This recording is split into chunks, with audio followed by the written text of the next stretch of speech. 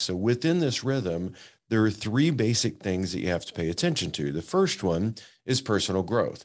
Now, if we go through the idea of how you become you, there's four specific things that we'll cover. The second is going to be openness to feedback. And then the third is a purpose for your life. For more than a minute, you've probably ended up working for a leader that you wished you had never met.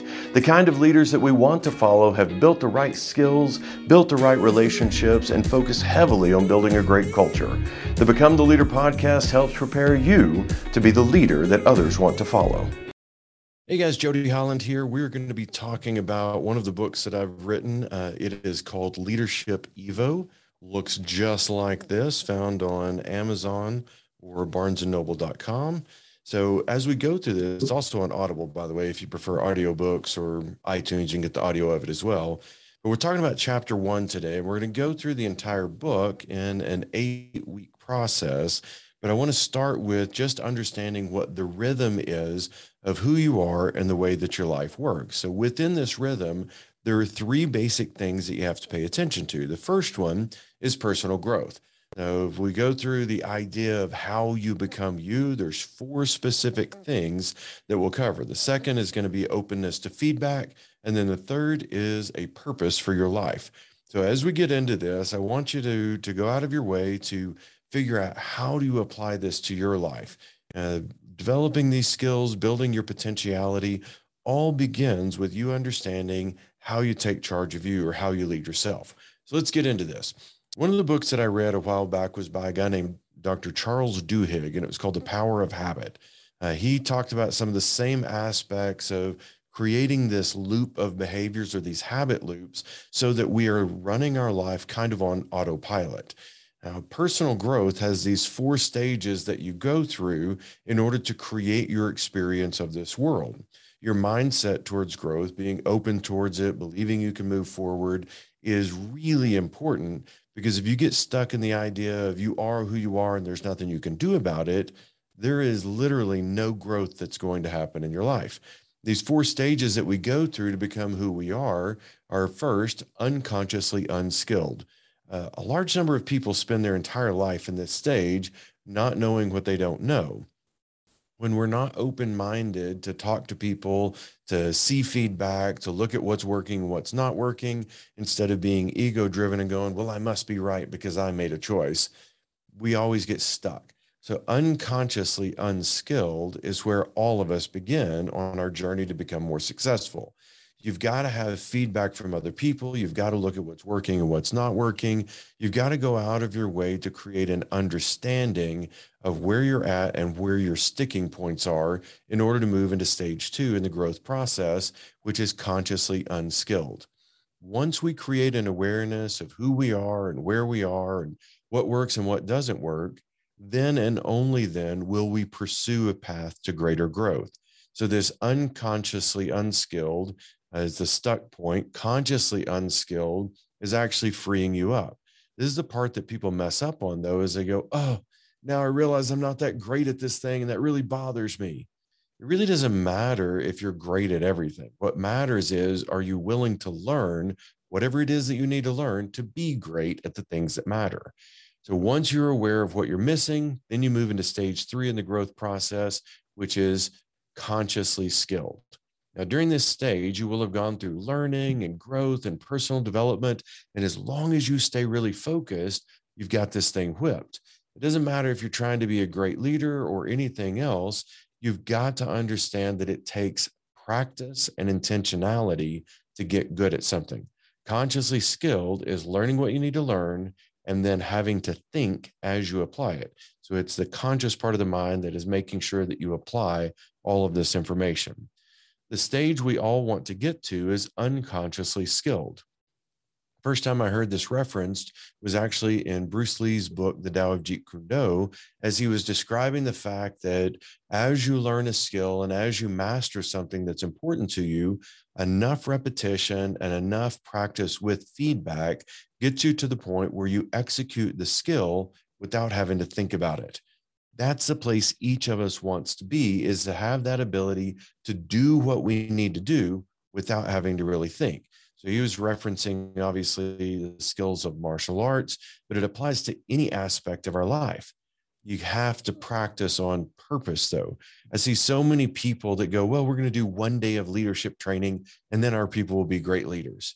1 day does not make a leader. 1 day of leadership training helps you to understand the parts that you might be missing, and hopefully you at least get to consciously unskilled, but it doesn't get you to that place where it's a natural extension of you. That takes a lot of time, a lot of practice. According to all of the research that I have looked into, you're looking at over 2,000 times that you do a skill before it becomes an extension of you. So you spend a lot of time in the consciously skilled stage before you ever make it to unconsciously skilled. Malcolm Gladwell talked about that from the 10,000 hour rule. But no matter how you look at it, it's going to take a little time. The second aspect that we talked about, and I've been talking about this on the growth side of things, is openness to feedback. The most successful people in the world seek out a coach or a leader or a mentor, but somebody that's going to give them some feedback. They don't ever think, oh, I can just get better on my own without having any feedback at all. Your feedback comes in several different ways. The first way that you get feedback is from other people. Watch other people, watch their reactions to what you're doing and what you're saying, and then accept that feedback from them. Second is when you watch the outcomes that you're getting compared to the actions that you're taking. When you start correlating those two, you start to recognize which actions create the right outcomes and which actions do not. Whatever doesn't get you moving in the right direction, that's what you want to try to eliminate. What moves you in the right direction, that's what you want to capitalize on. But you've got to be open to that feedback. Then the third aspect of how you create this rhythm for yourself is to know where you're going. You got to have a purpose for your life. Not long ago, I wrote the purpose of life is to live a life of purpose. And I remember thinking as I was going through that, and that's a Stoic philosophy, we do want to have something that matters to us, but each of us has to create what it is that matters. And you're going to look at the values, the actions, and the results that you want to define your life. And a simple exercise that you can do is write out values, and then another column put actions, another column put results. And I would encourage you to have about 5 values that you believe you want to be remembered for and that you want to define your life. 5 actions that you want to be remembered for taking, or things that you want people to go, man, he or she is really consistent on whatever the action is. And then 5 results that you want to be remembered for and known for now. Once you have the 5, 5, and 5, one column at a time, you're going to go through, I would start with values. What's one value that if you had to go down to 4 values, which one would you get rid of? Then if you had to go down to 3, then if you had to go down to 2, so you get down to the one value that you cannot imagine living your life without. The actions connect to the values. So you're going to start thinking from the perspective of, these 5 actions, do they support this value? Do they effectively demonstrate it? Mark one off at a time until you get to the one value that most accurately depicts or demonstrates what the value is that you want to be known for. Then the same thing with the results. You're going to look at the 5 key results you want to be remembered for your life, eliminate one at a time until you get down to the one result you can't imagine living without. By looking at the values, actions, and results that you want to be known for, you can then organize those into a statement that represents you and where you want to go in your life. So I am here to action, to accomplish result, because value driver. So you're trying to say that I'm here to do something so that I achieve something because of this driver. The value is your why.